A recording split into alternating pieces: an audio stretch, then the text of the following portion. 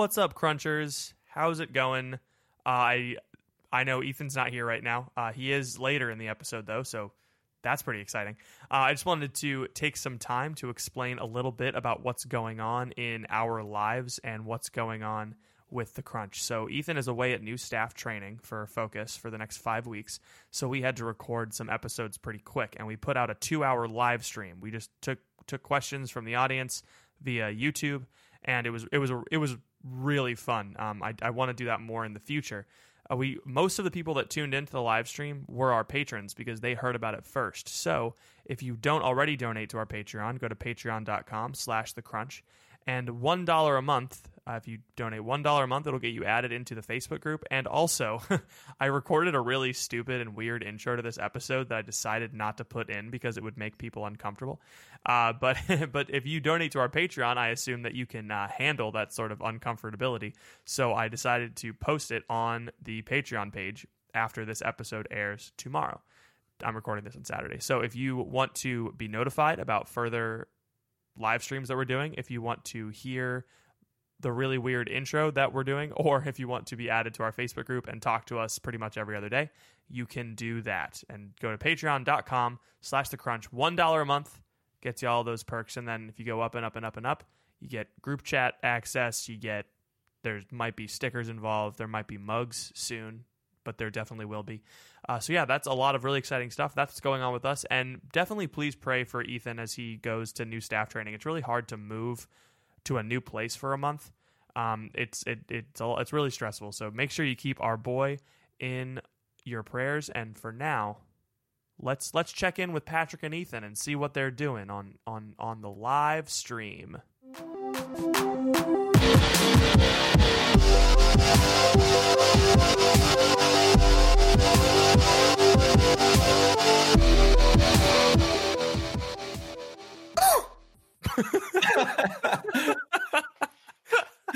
That's how it started. That's a big. You probably scared the living daylights out of everyone.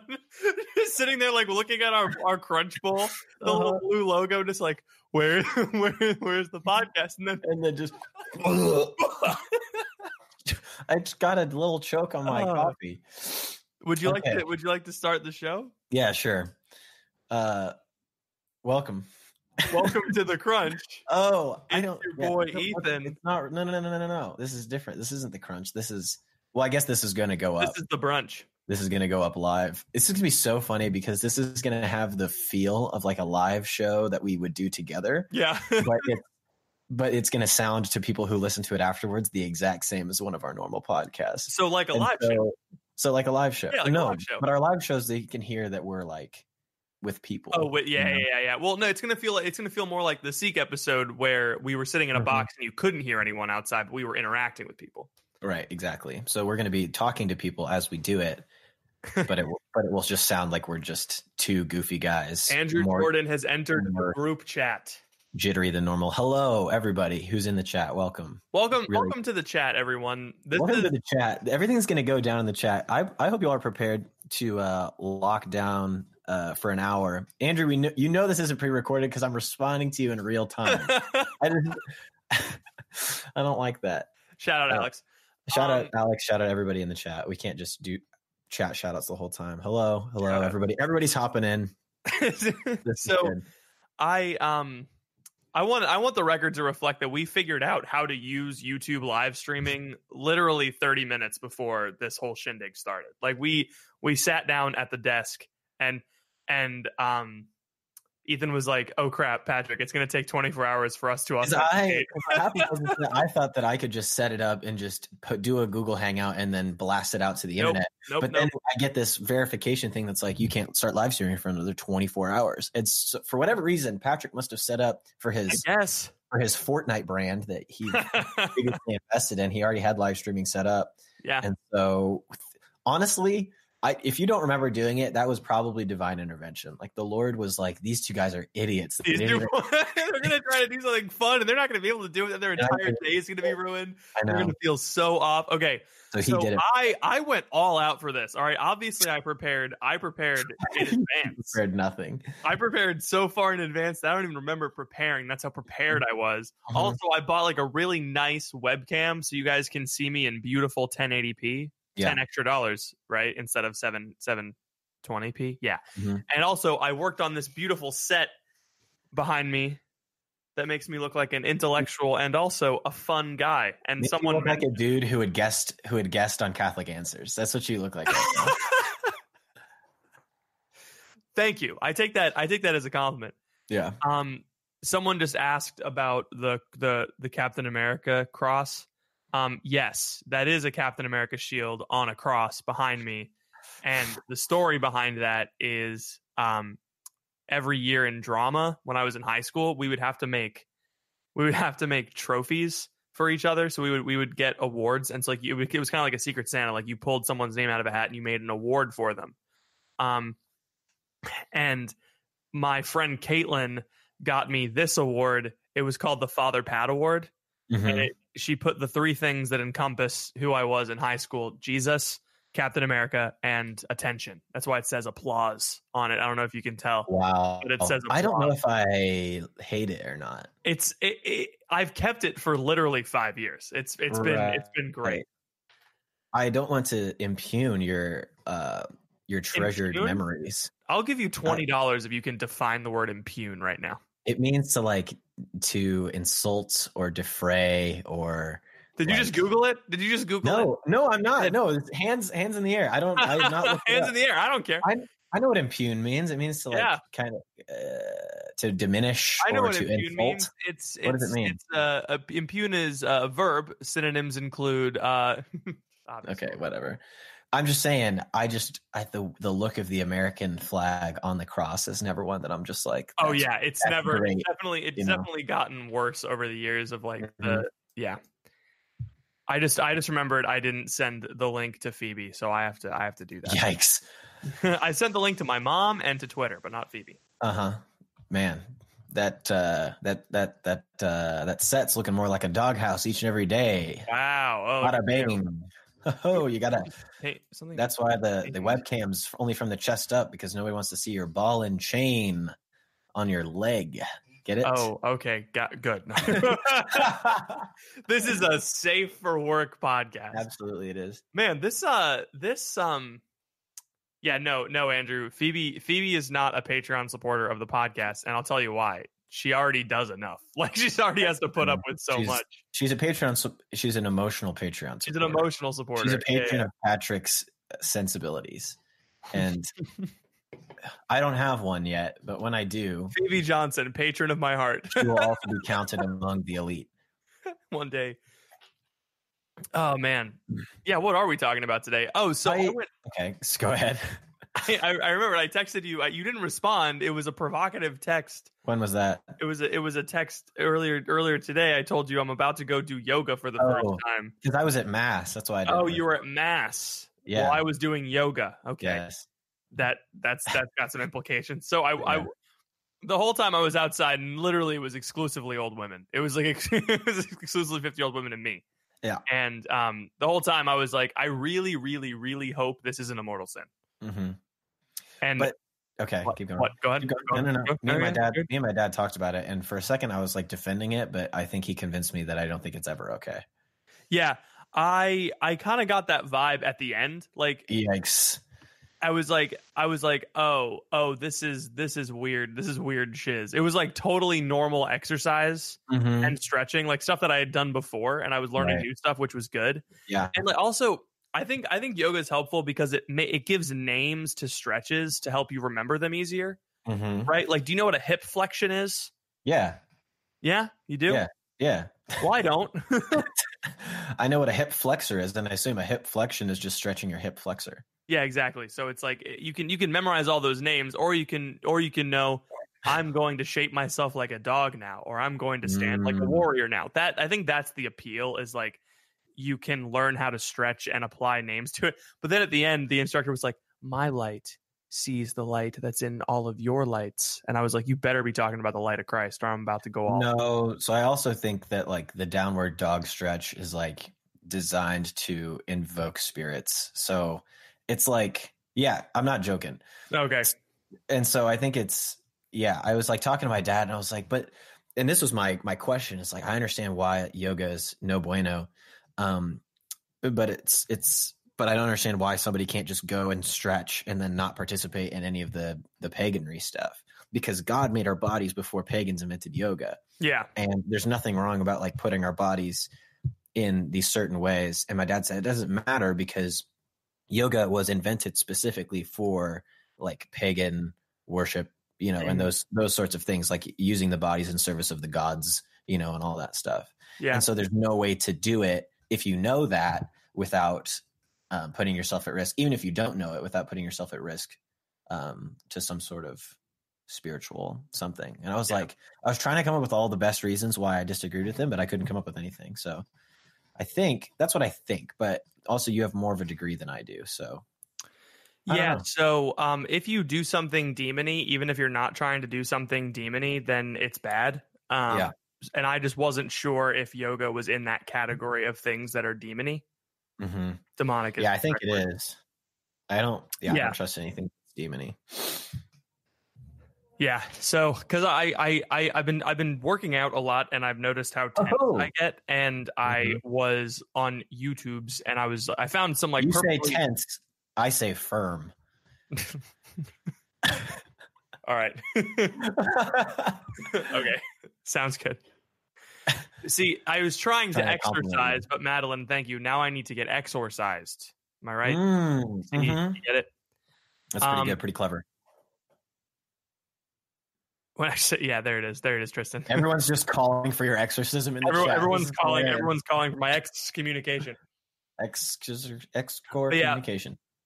Definitely after I learned a lot about like how to properly stretch and how to like not hurt myself and how to like get a workout while stretching. I sweated a lot, by the way. It was uncomfortable.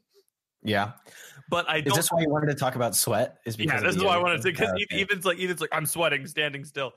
But I get sweaty every time we record, whether it's live or just us. Like I will sit here and I will just, beads of sweat will roll down into my shirt, and they'll make the middle of the shirt wet because they don't hit the armpit because I'm sitting like this, and so it rolls down and it drops, and then it hits the middle of the shirt. So I just have this ring of like droplets right around. Wow, that's incredibly disgusting. It's it's fine. Just like slower, more detail, please.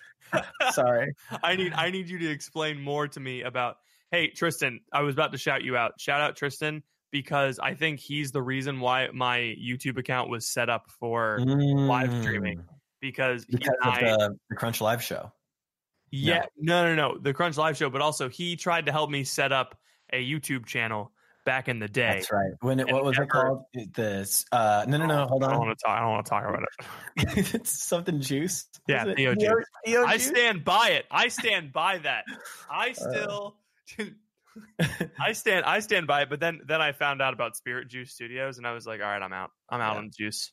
My dad called so I've been taken to calling things juice lately, and my dad did it, and I thought it was really funny because he made like some French press coffee this morning after mass, because it's the Sabbath you guys celebrate. And and he said he was very worried that I was going to spill, and he's like, don't spill that stuff, it's good juice. And I'm like, I didn't know that you spoke that way, but it was, oh my gosh, I didn't spill any. He was impressed. He said, good job. Wait, one more thing about this yoga class before I move on. This yoga class was at the YMCA. You know what YMCA stands for, Ethan? I thought I was safe because YMCA Yoga Man, or the Yoga Man Christian Association, the Young Men's Christian. I thought this was a Christian association. I thought I was at a Christian yoga class. It has it, but it's not. It doesn't stand for that anymore. It's just the Y. There's no more YMCA. It's just the Y. But why? Shut up. It's just the young. It's just the young. It's just the yoga. It stands for the yoga now. You should remake the Village People song where it's just young. There's no need to get down. I said young. Hey Tristan, no advertising in the chat. The chat's over there, or is it over there? I don't know. I did something yesterday. never mind. This is actually cool. I was watching the news with my mom. Yes. Okay. So we can explain the sock first before I go more. I know. Look at how professional I look. You look professional. Look at how professional I look. This sock that I've just put. You can tell where all your Patreon money goes. Right into this guy's bank account. Straight to Pittsburgh. I don't get any of it. Okay, so I have a sock on my microphone because I have not purchased a pop filter, and Patrick and everybody kept saying, "Oh, Ethan, your voice sounds bad. Your recording is terrible. You need to get better." And so I've invested in a sock, which just means that I went up and I found this sock, which has no partner. It's just a right sock. There's no left sock. I was like, "You're not doing anything." So it's a soda filter. It's ridiculous. So I have the sock on. But anyway, it still sounds good. I still sound like you. I still sound as good as you do. I think. You do? Yeah. Maybe not. No, you do. But I was watching the news with my mom today, and I wanted to share some stuff with you that I was learning. Okay. So it was about this was the Sunday morning news. My mom watches the Sunday morning news every single week. You know, the news with the sun. You know what I'm talking about? It's on CBS. It's been going on for years and years and years and years. And they did a whole episode, hour and a half episode on a whole episode on Florence, Italy, right? And they were talking about this billionaire, and I thought it was fascinating. And I was like, oh, I could talk to Patrick about this on the live show. Sunday morning. Yeah, that's the Sun. Yes, Miranda Mack knows. So they were talking about this billionaire who started doing like a cashmere sweater business way back when he was a kid. And now he runs a $500 million clothing company, and like Ryan Reynolds wears his suits and stuff. Oh. And he was talking about how he played Pikachu. He did. Detective Pikachu, mind you. Don't he earned that. Of course. Yeah. He took that test. And so he was talking about how every day, and this is like, might just be a cultural thing in Europe, but I also thought it was really, really cool about how every day he gives his workers a 90-minute like mandated lunch break. And there's a in factory like dining hall that everybody goes to and everybody eats at for 90 minutes. And he doesn't let anybody work past 5:30. Overtime is not allowed. And in his factory, he has a whole like wall that's just windows so that there's tons of natural light so that nobody feels like they're working inside, you know? I can't drink from this side. And so I was Patrick's not listening to me. He's just watching the chat, which is very annoying. But I was listening to this billionaire talk about how he treats his workers and about all of the restorative work that he did to all these churches, and about how he was spending his money on making the industrial districts, like returning them back to the way they were before, like lots of natural trees and like all these things. And I was like, if our billionaires in America spent their money the same way that this Italian dude spent their money, we would live in such a different country. Like, can you imagine Jeff Bezos saying everybody has a mandated 90-minute lunch break and nobody's allowed to work past 5:30, and also I'm going to repair churches and nature? Like, that just wouldn't happen, you know? It's incredible. Just instead we have billionaires dropping condoms in Africa. And it's like, it was very interesting to me, like the cultural difference, but also the actual, like, this dude cares, you know, and he's not I'm sure he's money grubbing to an extent. You can't be a billionaire without, but yeah, well, there's a tradition. There's more of a tradition of patronage in Europe, right? Like, yeah, that's the problem with Diet Coke in the middle of a broadcast. You burping? Me burping. Yeah, I don't just let it rip in the middle of the podcast like Ethan does. I don't do that anymore. There's more of like a history of richer people paying like artists or like sponsoring churches and that sort of thing. But that tradition really isn't available, or not available. That tradition isn't as practiced in America for some reason. Because it's the pull yourself up by your bootstraps. Yeah. Like, if you want to fix something, do it yourself. Put your mind to it. It's also kind of utilitarian. It's like if you don't have a job that can make you money, then you don't deserve to make money. Yeah, it's kind of crazy. Anyway, I mean, look at my job. You know, I exist only because of patronage of other people. Only because of the patronage. Also, Andrew, I would appreciate it if you didn't put me on blast in the middle of my podcast. Apparently, Patrick, we are recording together. Okay, we can address the chat from time to time, but I feel like you're paying more attention to these hot side pieces such as Andrew Jordan, and not paying attention to me, your one true love. You know what, Ethan? You're right. I'm going to minimize the group chat so that our marriage can continue. And I'm going to leave it open. There you go. That's we're in an open chat relationship. The complementarity of Ethan and Patrick. Mm-hmm. That's the name of the episode. Oh. Do you think? Anyway, sorry. Go ahead. No, the title of the episode is The Crunch Live Show? ? Because I made that title thinking that I was. Never mind. But yeah, I think that. So I was talking to Father Harrison today. Really? He said that Americans are more generous than Canadians. I mean, that's not surprising. So is it like just getting worse as you go further north? Further secular, probably. Oh, that's probably a good point. But that's maybe it's horseshoe theory, because like Europe is super secular, and so they've like gone all the way around, and now they're generous again. Yeah, maybe for the wrong reasons. Maybe more for a humanitarian. America's only like here on the horseshoe, so we're still generous, but like we don't actually do anything. And Canada's like here, so they're really far away from generosity, but they're getting all the way back maybe around here. I don't know. That's interesting. Yeah, could be. I don't really know how much I can speak to the ins and outs of being a billionaire. Yeah, but one day I can tell you one day this podcast will make us media moguls. Oh, I freaking hope not. Do I really look like a gamer boy? No. Okay. No, right, whatever. You don't. It's harder to lie to you when you can see my face. Yeah. Okay. So you're saying you normally, whatever. Yep. We uploaded the pro-life episode today, didn't we? Yeah, pro-life episode went out today. So spoiler alert, we talked about abortion today, but I did call the episode the one about abortion. I couldn't think of a funny. There's not really anything funny. I would have just said the abortion episode. That's what I do whenever there's like whenever we did a serious episode, I would just title it we're talking about this, because you don't want to do a jokey title about abortion. I decided to make a half-baked Friends reference. Yeah. Which is still good. It's kind of worse, actually. Mm-hmm. It's kind of worse than trying to make a joke. Yeah. We should open it up to questions from the chat if there's anything that people want us to talk about. We should. All right. Hey, the chat. Why did you start speaking louder as if they can't hear us? What do you do? What do you understand this medium? This is the first time I've done this too. Okay, there's no rules here. This is the crunch.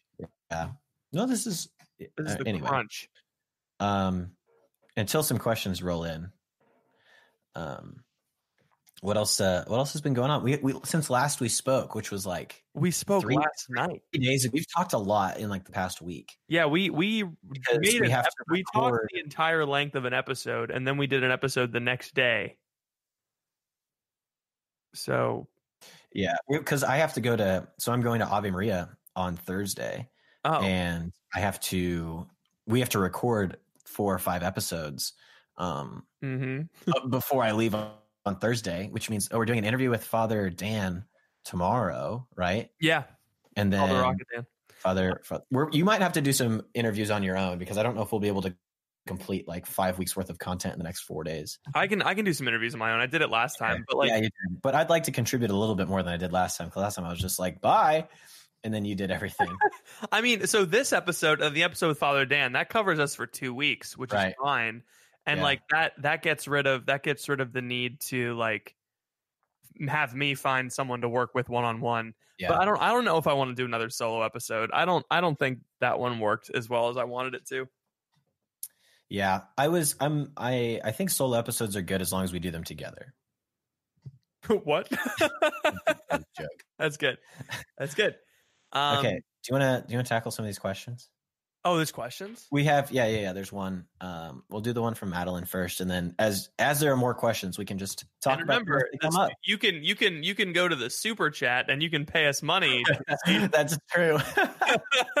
We're not YouTubers, but this will all go to my YouTube account. Is it linked with your bank account? Like if somebody pays $5 to put a text in, then if someone pays $5, it'll go to my YouTube account, and then I'll have to link to my. Okay, so you're saying we could still be making money from this? We could still make money from this, yeah. And Absolutely. I think what's gonna happen is I'm gonna unlist this video until we post the episode next week. Yeah.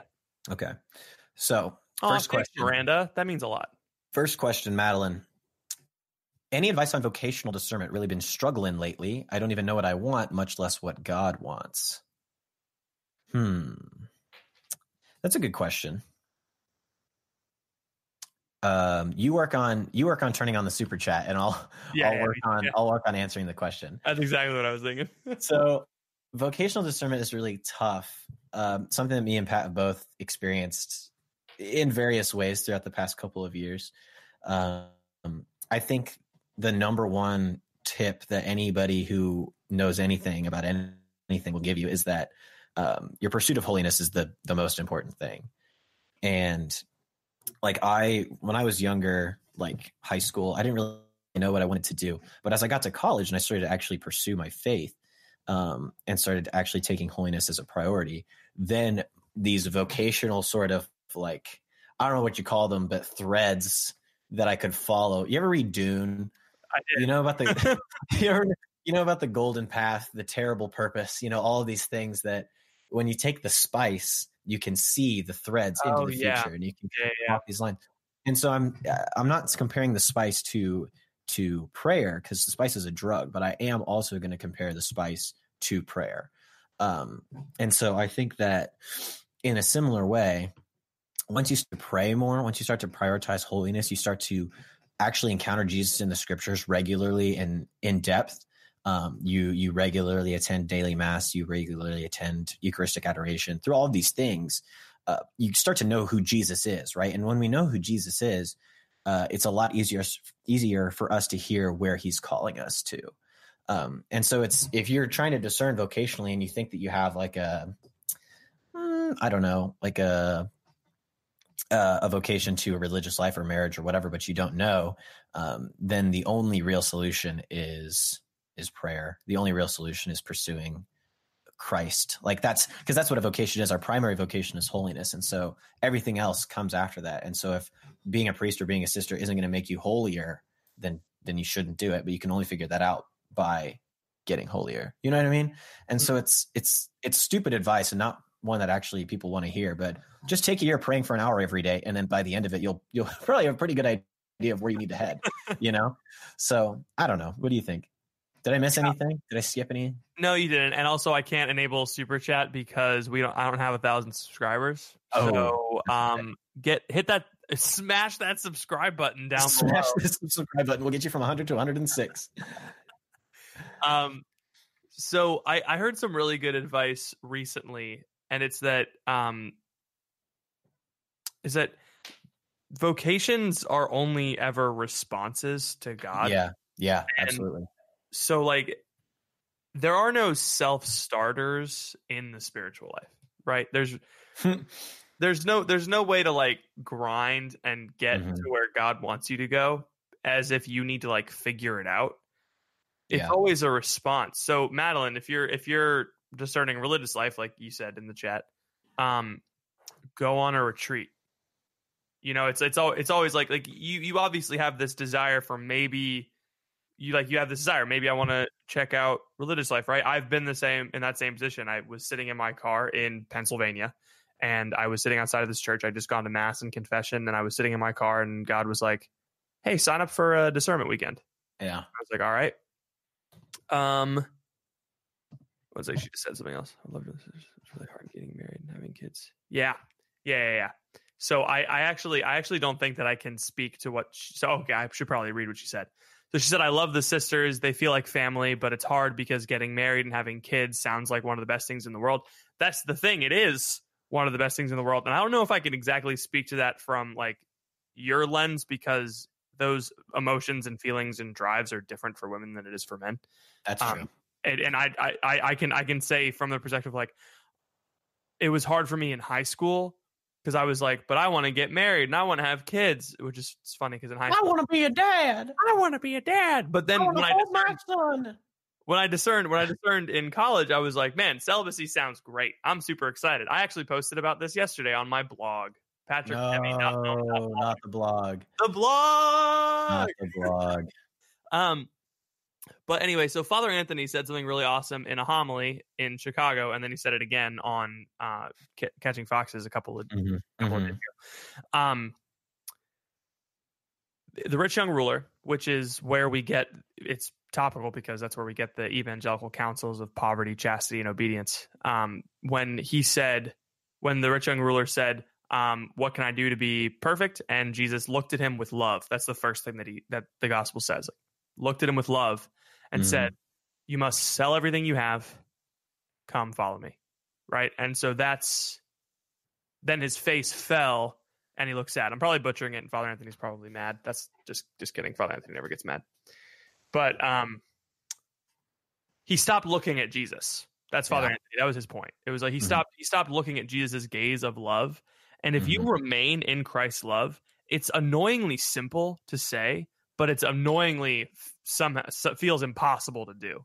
Right? Because that's all that prayer is, and that's all discernment is. It's remaining in God's love and only making decisions based on where that love pulls you. Yeah. And I think another like that's true, but like a practical sort of thing is like if you're taking steps in a direction and you're receiving more consolation, you're receiving more encouragement, and like you're getting excited about the direction that you're going in, it's probably a good indication that the Lord wants you to keep going that way. Not going to say all the time, but it's a pretty good indication. But if you're taking a step and like maybe you go to a discernment weekend or whatever, and you're feeling like, oh man, I don't actually, this doesn't make a lot of sense. I'm not actually excited about this. I didn't like anything that we did or prayed about or talked about. Then that's a pretty good indication that you should be going in a different direction. Yeah. And so, but you can only find that out by taking steps. Like nobody ever found out that they're supposed to be a priest by staying and praying and not doing anything about it, or a sister or whatever.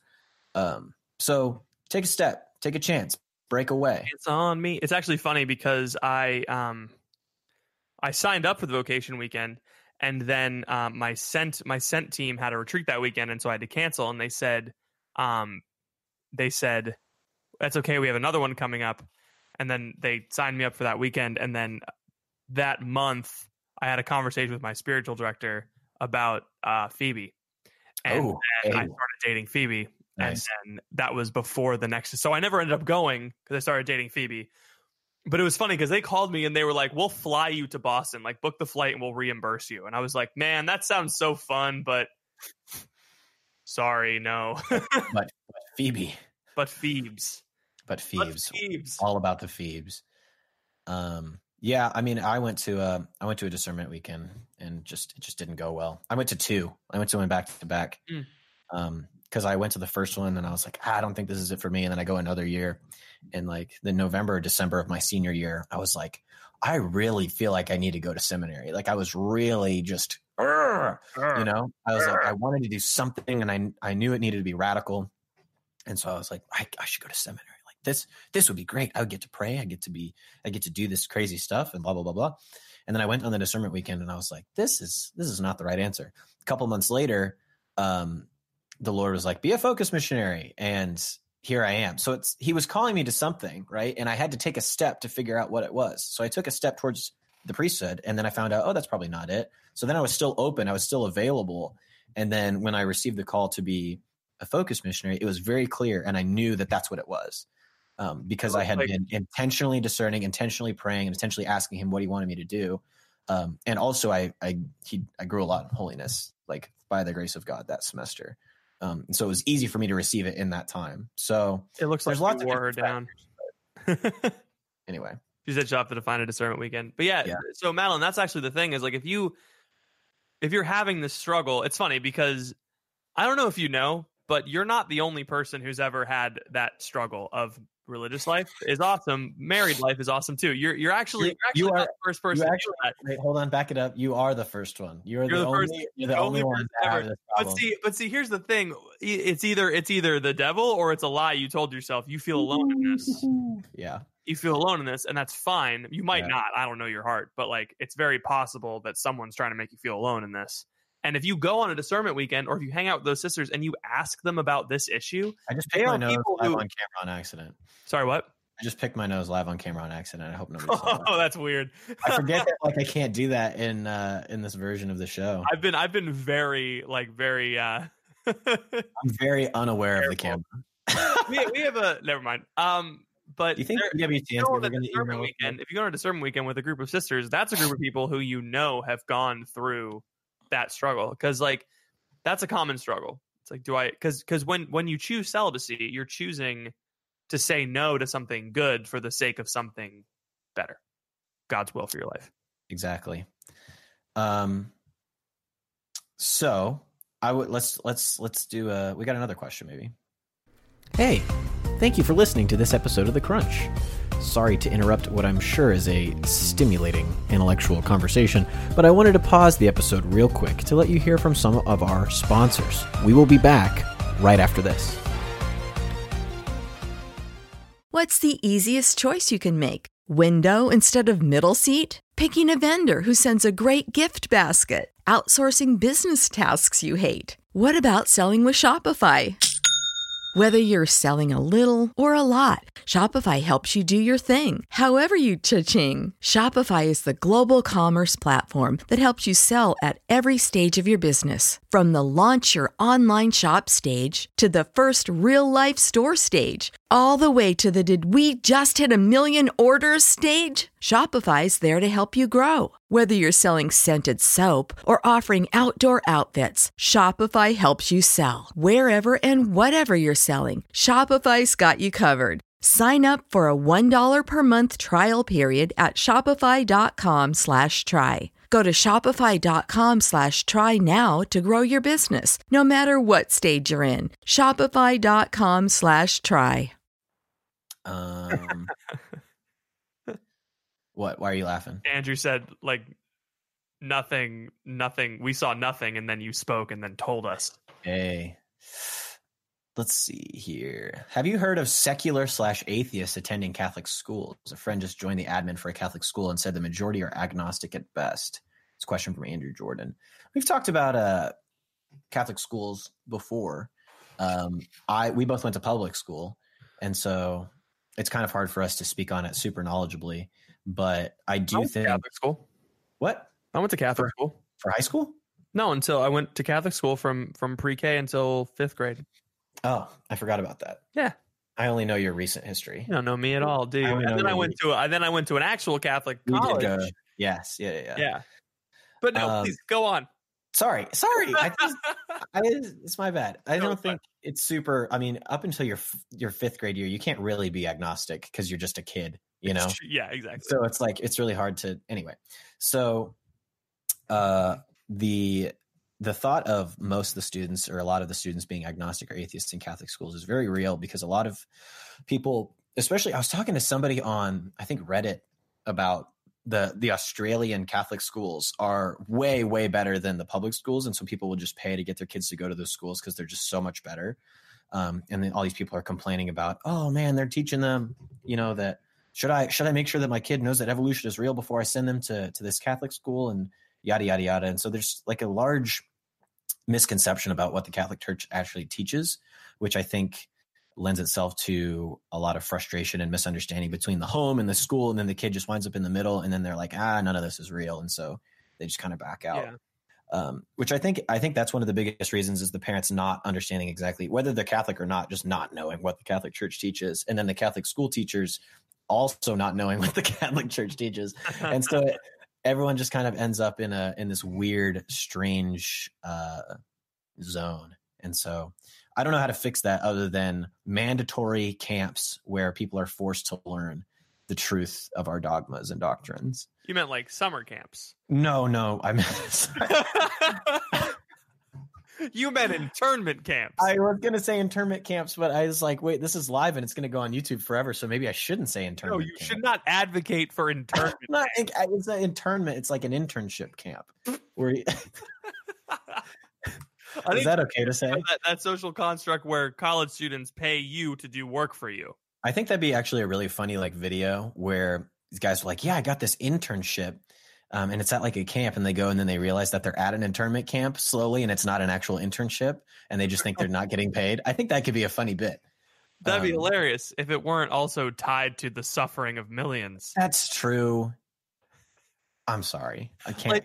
Like Teresa has this bit. I don't know if I can say this on the I can. She has this bit where she says moral relativistic phrases as if she were a Nazi. Like, okay. I will follow my bliss. I will do all that makes me happy. I will follow my own arrow. That is funny though. Yeah, Have you seen there's the video from That Mitchell and Webb look where they're Nazis and they realize that they're the baddies. You know what I'm talking about? That's Are we the baddies? And like, so I think it's okay to joke about those things as long as what? What? Just read the chat. Just read the chat. Oh, okay. Oh, anyway, we won't talk about. And I was also thinking of. Never mind. We're moving on. We're done. I'm sorry. I apologize. What were we talking about? Oh, okay. We're talking about Catholic schools. So there's like a natural atheism that occurs. Maybe not natural, but there seems to be a regular atheism in kids right around middle school. So if you look at the numbers, the big bad statistics, there are 12-year-olds and 13-year-olds and 8-year-olds who identify themselves as atheists. Yeah. That's crazy. And here's the thing is because when you're raised Christian, right? We all go in all of our development, we go through this separation from our parents, right? We go through this this period where I am no longer my mom's, I am my own. Mm-hmm. And so that's normal. In fact, it happens when you're a little baby and you learn to stop going to your mother for food. Little baby. You go through the same separation from your parents when you become a preteen, you become an adolescent. And so if in certain cases, I don't know if it has anything to do with bye Madeline, if you have something to do, it has something to do with like the way you're raised or the way that you preach to your kid. I don't know if it has anything to do with that, but sometimes that association of breaking off from your parents, sometimes the faith goes with it and you break off from your parents' faith as well as just your parents. Some kids are fortunate enough to develop their faith on their own, and then when they break off from their parents, they still have their faith, right? So that's why when I was starting this job and we were talking about the middle school youth ministry, I kept impressing upon the CCD teachers and upon the catechists and all of the faith formation leaders. I was like, we can no longer assume that these kids are Christian. We can no longer assume that they haven't been won over to the gospel. And I think that what Andrew brings up is we should be talking to every middle school student as if they don't believe in God. Like in a sense, right? We should treat all of them like their faith is not a given, because you can't come into a middle school. I mean, I think we see this in the way that secular people talk about the church. Right? You can't just come in and say, the Bible says don't do that, so don't do that. Like, it's true, the Bible does say don't do that sometimes, but that's not going to help because a lot of moral issues in the Catholic Church have an internal logic, and that needs to be taught.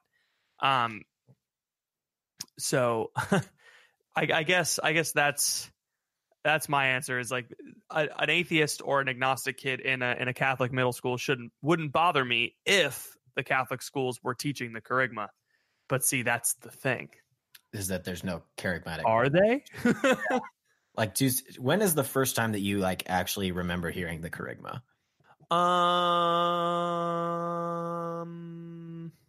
Okay, here's the thing. Yeah. Remembering that's tough. Not remembering, but like was actually made aware that like this is the gospel and it's being preached to me. You know? So I would say that half the kerygma was preached to me throughout most of my time at my Catholic school, but it wasn't until I hit high school and went to a Steubenville conference that the last part of the kerygma, the most important part, because you can say Christ died for me and all that stuff, but like imagine and all that, but like imagine for a second that just some random dude said, I'm going to die for everybody, and then did. Yeah. What would that affect? Right. It was a story for me up until high school when someone said to me, not only did God create us to be his sons and his daughters, and then we broke that relationship, but Christ came to give us his own sonship, and we enter into that mystery, and we are an integral part of his salvation, of his salvific plan. Like that's how you take the kerygma from some obscure deity that lives outside in the ethos, and then you bring that all the way down to the individual person. Yeah. So that's what's missing from the kerygma, in my perspective, from when I was brought up. I didn't even really hear it until I was maybe senior year of college. Really, like, obviously I like believed in Jesus, and I knew that Jesus was God, and that he had died for me and all those things. But like, I didn't really understand the full weight of it until I was old, until I was like 21, which is weird. I don't think you're going to actually ever remember like acknowledging that, oh, Jesus' sonship is my sonship until like probably last year, which is whack. And but maybe I guess that's like a more theological thing that like it takes. But is it though? I think I may have understood that as a child, because like I tell stories about like me as a kid. It was middle school that really effed me up. Like it was just really middle school kid, and then middle school really screwed me up. And then I went to a Steubenville conference, got involved with youth group, and then even more messed up. But like when I remember when I received my first communion, like I remember this intense desire for prayer. And I didn't exactly know how to fill that desire. I just remember talking to my cousin about it. She's like, yeah, I feel the same thing. Like, I'm so like, I want to pray, like, but how do I do that? That kind of energy needs to be harnessed. And like, you can teach kids how to pray. I think something happened where we accepted, and I think I fall into this too, where I was like, oh, these kids aren't ready to go to adoration yet, or something like, but like we do at my home parish, we do a Catholic vacation Bible school. It's like specifically a Catholic one. And on Wednesdays, the morning session, we don't do a morning session. We all go into the church and we have 5 to 10 minutes of adoration, and the kids sit and they pray like they do. Yeah. And I've heard of even better CCD programs starting off every week where they sit in front of the Blessed Sacrament. And then the teacher goes up in front of the class and says, okay, we're going to go in the other room and do an activity. But if you want to sit in here, you can choose to go and do the activity, or you can sit in here with the other adults. And like half of the class will leave and half of the class will stay and pray a little while longer and then ask an adult to take them to the next room. That's crazy. I know. Why don't we just do that? Like, I mean, it's not like, because it's scary. It's like, but it's literally the simplest thing. I think it's just because we don't pray, so we don't expect the kids to. Because it takes so much effort for us to pray, so we don't think that the kids are going to be able to exert that much effort, but they'll do it. And we think that like, unless we lead this like this program or this activity, then like I haven't done anything, and the teens won't, or the kids won't get anything out of it. And so there's no trust in the Lord like doing something. Yeah. Because we feel like we have to do all the things and it has to be controlled. And it's like, if I just let them do, or let the Lord do what he wants to do, then, it might not have the results that I want, or the visibility that I want, which is, Yeah. April just brought it up, a childlike faith. Like, there's a reason why we say that. It's because it takes so little effort for a kid to pray somehow. Like, if they're brought up well. Oh yeah. And it's not like a parent's fault if their kid isn't like a really great prayer, because it's just hard to develop. But like, I think my pride comes to the fact of like, I think that my words are going to be the thing that converts people's hearts. And so since those kids can't understand my words, there's no way they'll be converted until they're older. I think a lot of people fall into that, where it's like, my teaching is what brings kids the gospel. And so they can't go to adoration, or not just they can't go to adoration, but like only me doing things will bring them to the faith. Yeah. Yeah. There's a story that somebody told me once it was the Focus Team Directors Summit down in Mexico City. All the team directors go from all over the country. They go down to Mexico City, and they have like a pilgrimage / prayer / build up session. And one of the area directors, so Focus is made up of regions, and each region has like 6 or 7 campuses, and the area is like the entire South or the entire West or the entire North. So there's one person that's in charge of an entire area. So one of the area directors was there, and they were having like a roundtable discussion or something about mission. And somebody had asked a question, and this area director's daughter is like 7 years old. They were like talking about, I don't know what they were talking about, but she just pipes up and she says, "You just have to ask Jesus to do it for you, and he will."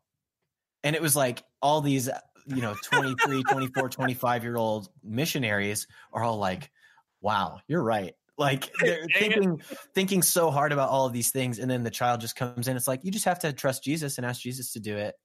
And all these people are like, wow, as it's some kind of revelation, but that's the power of the childlike faith. When I was running my parent meeting, for my youth ministry, one of the moms brought her young kid. I think he was about 7. Yeah. And I was doing a Bible study as like an opener for the parents. And I was kind of talking to them about like, what do you want from it was on John 14 where, where Jesus says like, if you've seen me, you've seen the Father.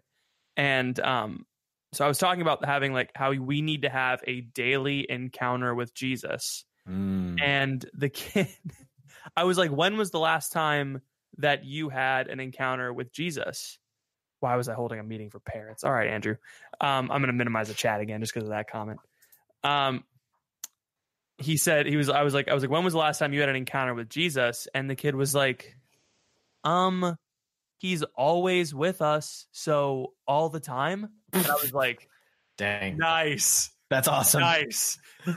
I was like, you're right. Do you want to talk about that more? And I had this whole conversation with the kid and he was like, yeah. And like, when we go to mass, like he's there. So like, all we got to do is keep going to mass. And I was like, you don't even need a job anymore. I don't even need a job anymore. Let this kid do it. But it's so funny because it's just the simplest things. Like I was talking about earlier with the sermon. It's like we don't sit in God's love enough. Wow. And that's literally all that you got to do. God only wants to love you. That's all he wants to do. And you just have to respond to that love. Mm-hmm. And on top of that, he gives you the Holy Spirit so you can do that. Like he knows that you can't find love outside of him. So he gives you himself, right?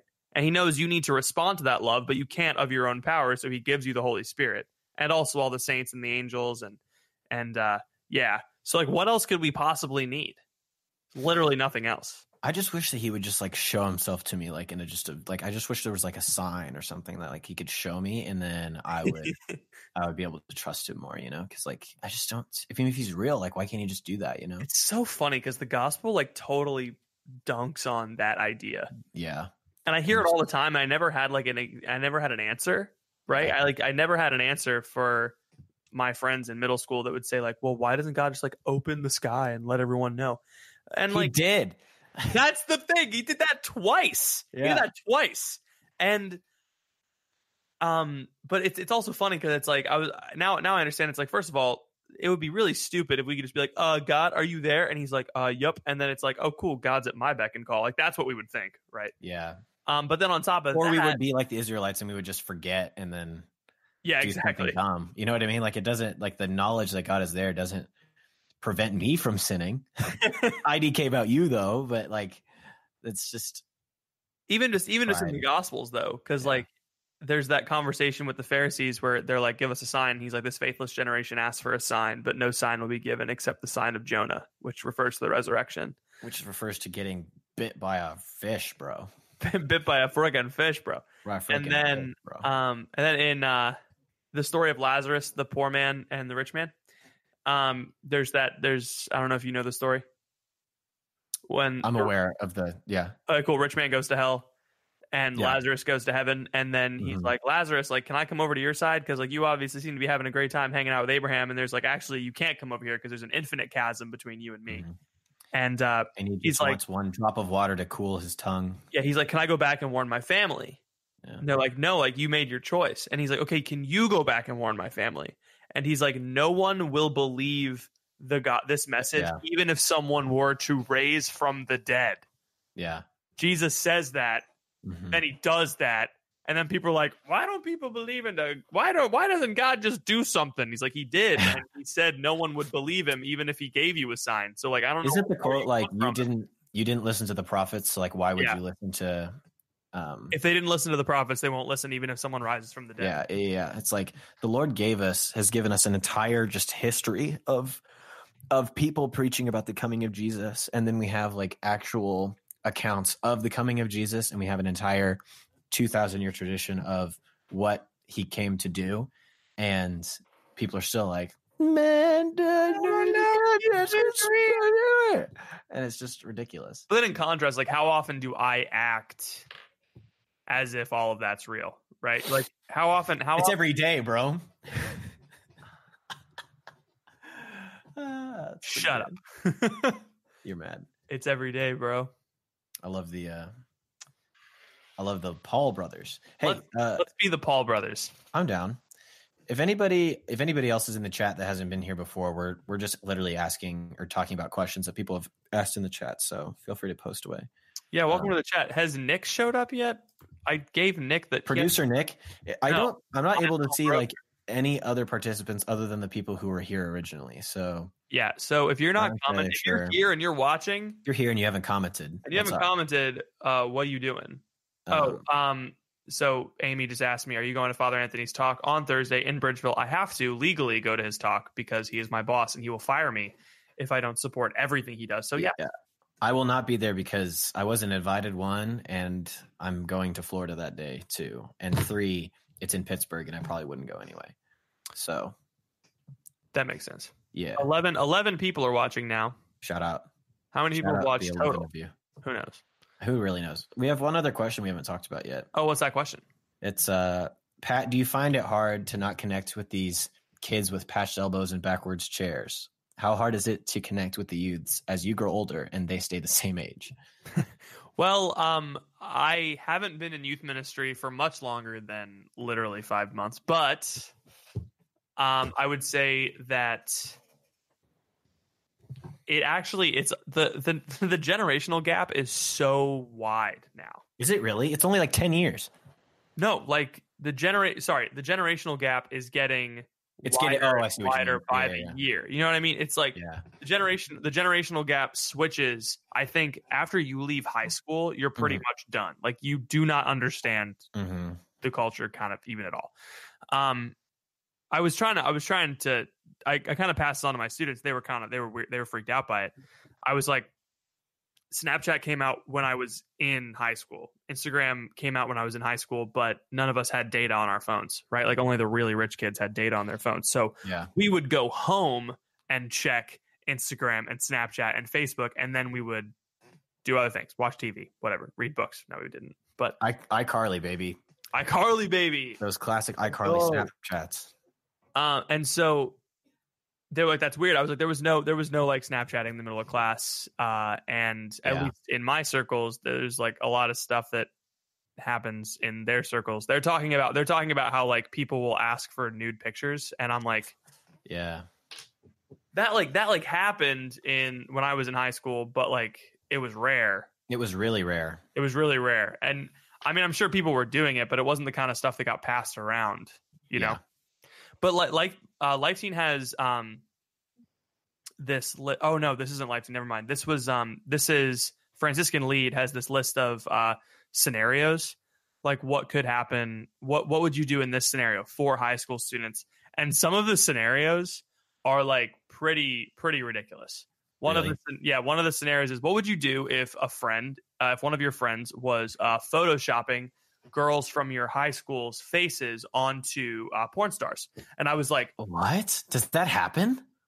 Enough for like it to get to someone at Franciscan, for it to get to them enough times that they would put it in Franciscan Lead, and enough, you know, apparently it happens enough times that like we've had to respond to it. That's crazy. In lead training. Isn't that weird? Who has that kind of time? I know, that's like so much work. I didn't even it really is, until I went to college. It sounds like a joke saying like, oh, that takes a lot of work, haha. But like actually for a teenager to go and find a picture and then find another picture and do it, and then do it well enough that, you know, like that it's not just a complete like ridiculous thing. And then they're sending it around to each other. It's like, just thinking about how not depraved, but depraved. Kind of depraved. That's a good word. That's just so messed up.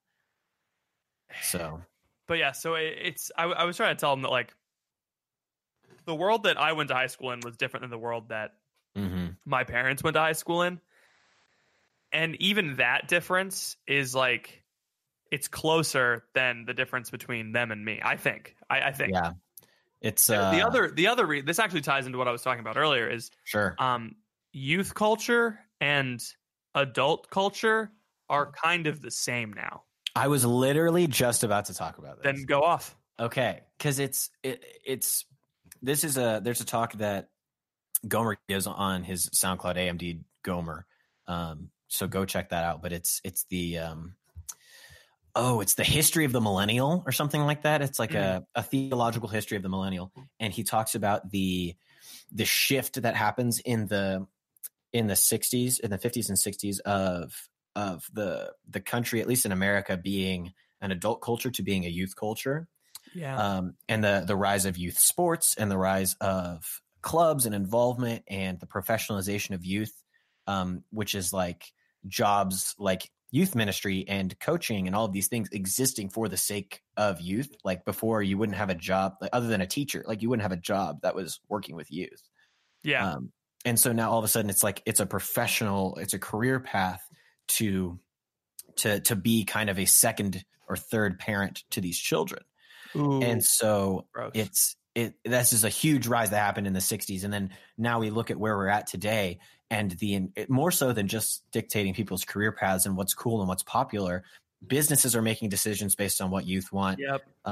Companies are orienting their entire focus towards targeting young people because why? Because young people are more susceptible to advertising. Young people are more, they're younger and they don't have as many life experiences. So they're just kind of dumber than everybody else. And they're more likely to get tricked into spending money.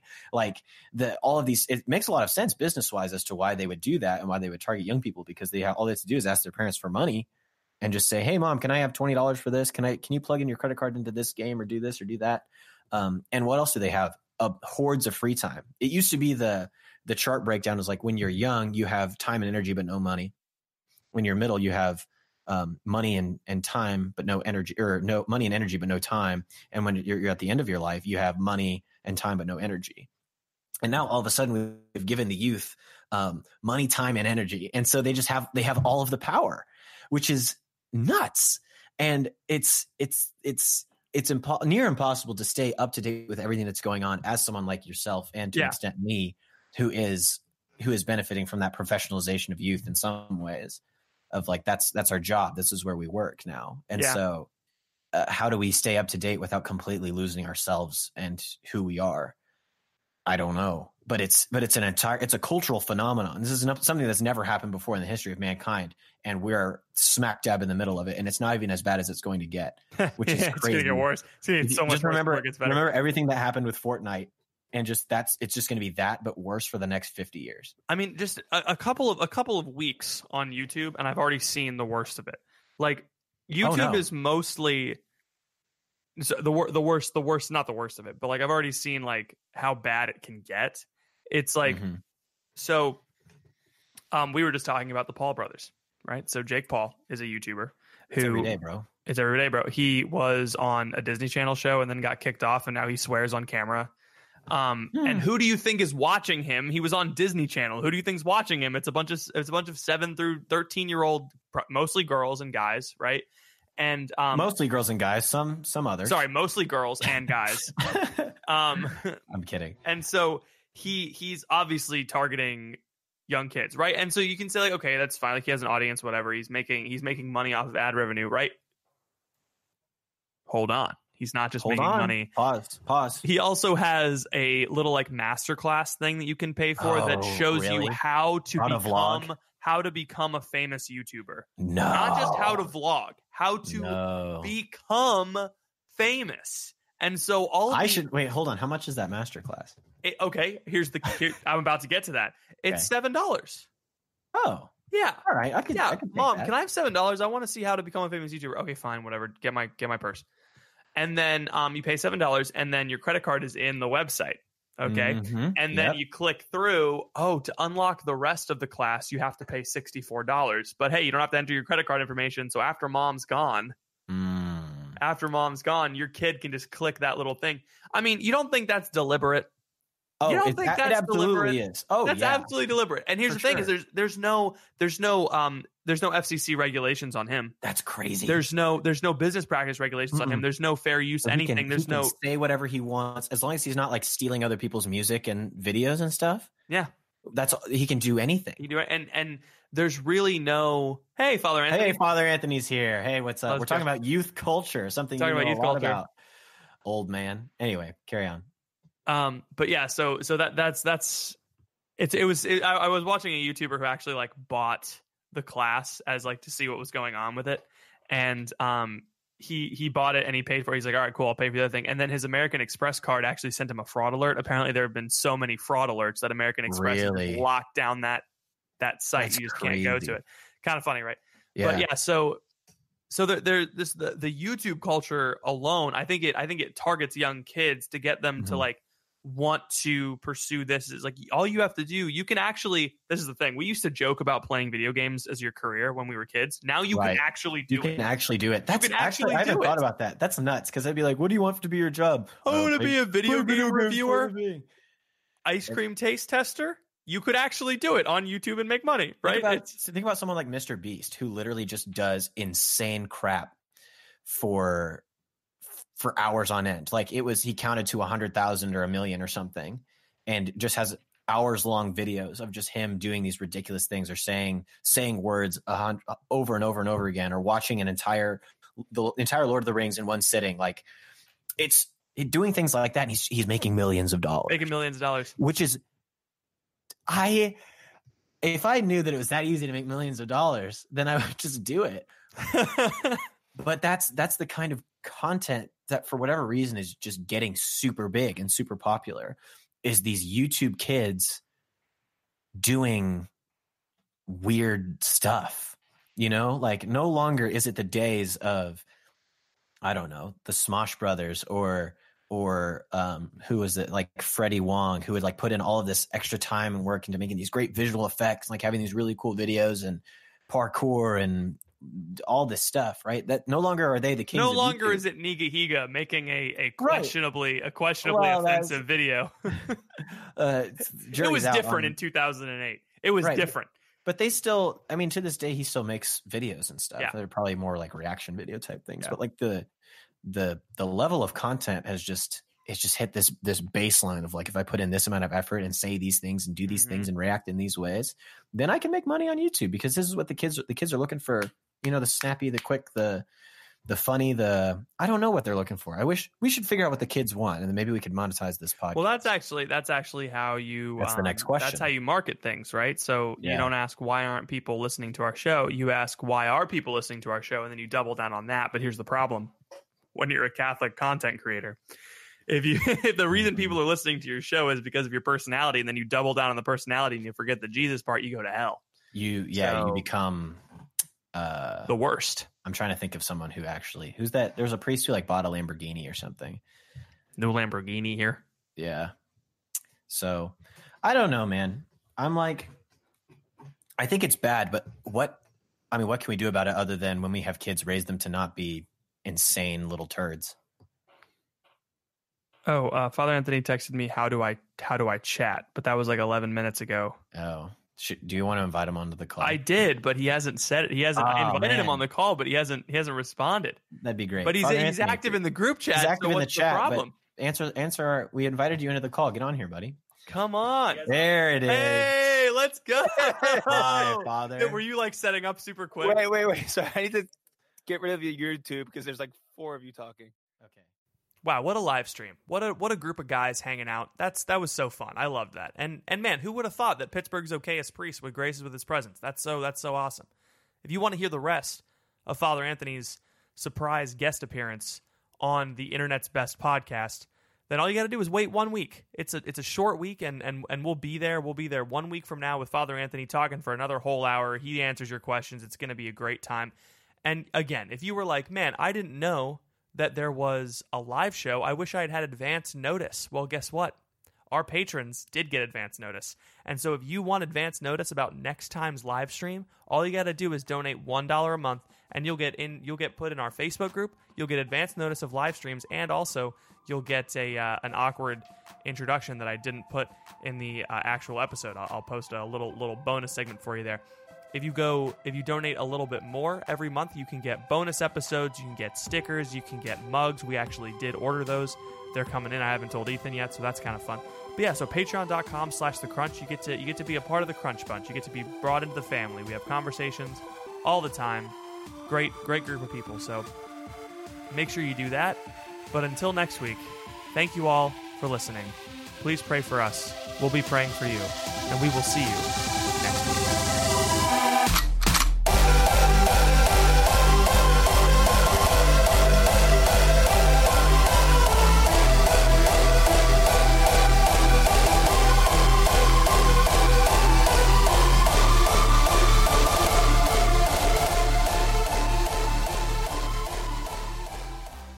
When you need mealtime inspiration, it's worth shopping Kroger, where you'll find over 30,000 mouth-watering choices that excite your inner foodie. And no matter what tasty choice you make, you'll enjoy our everyday low prices, plus extra ways to save, like digital coupons worth over $600 each week. You can also save up to $1 off per gallon at the pump with fuel points. More savings and more inspiring flavors make shopping Kroger worth it every time. Kroger, fresh for everyone. Fuel restrictions apply.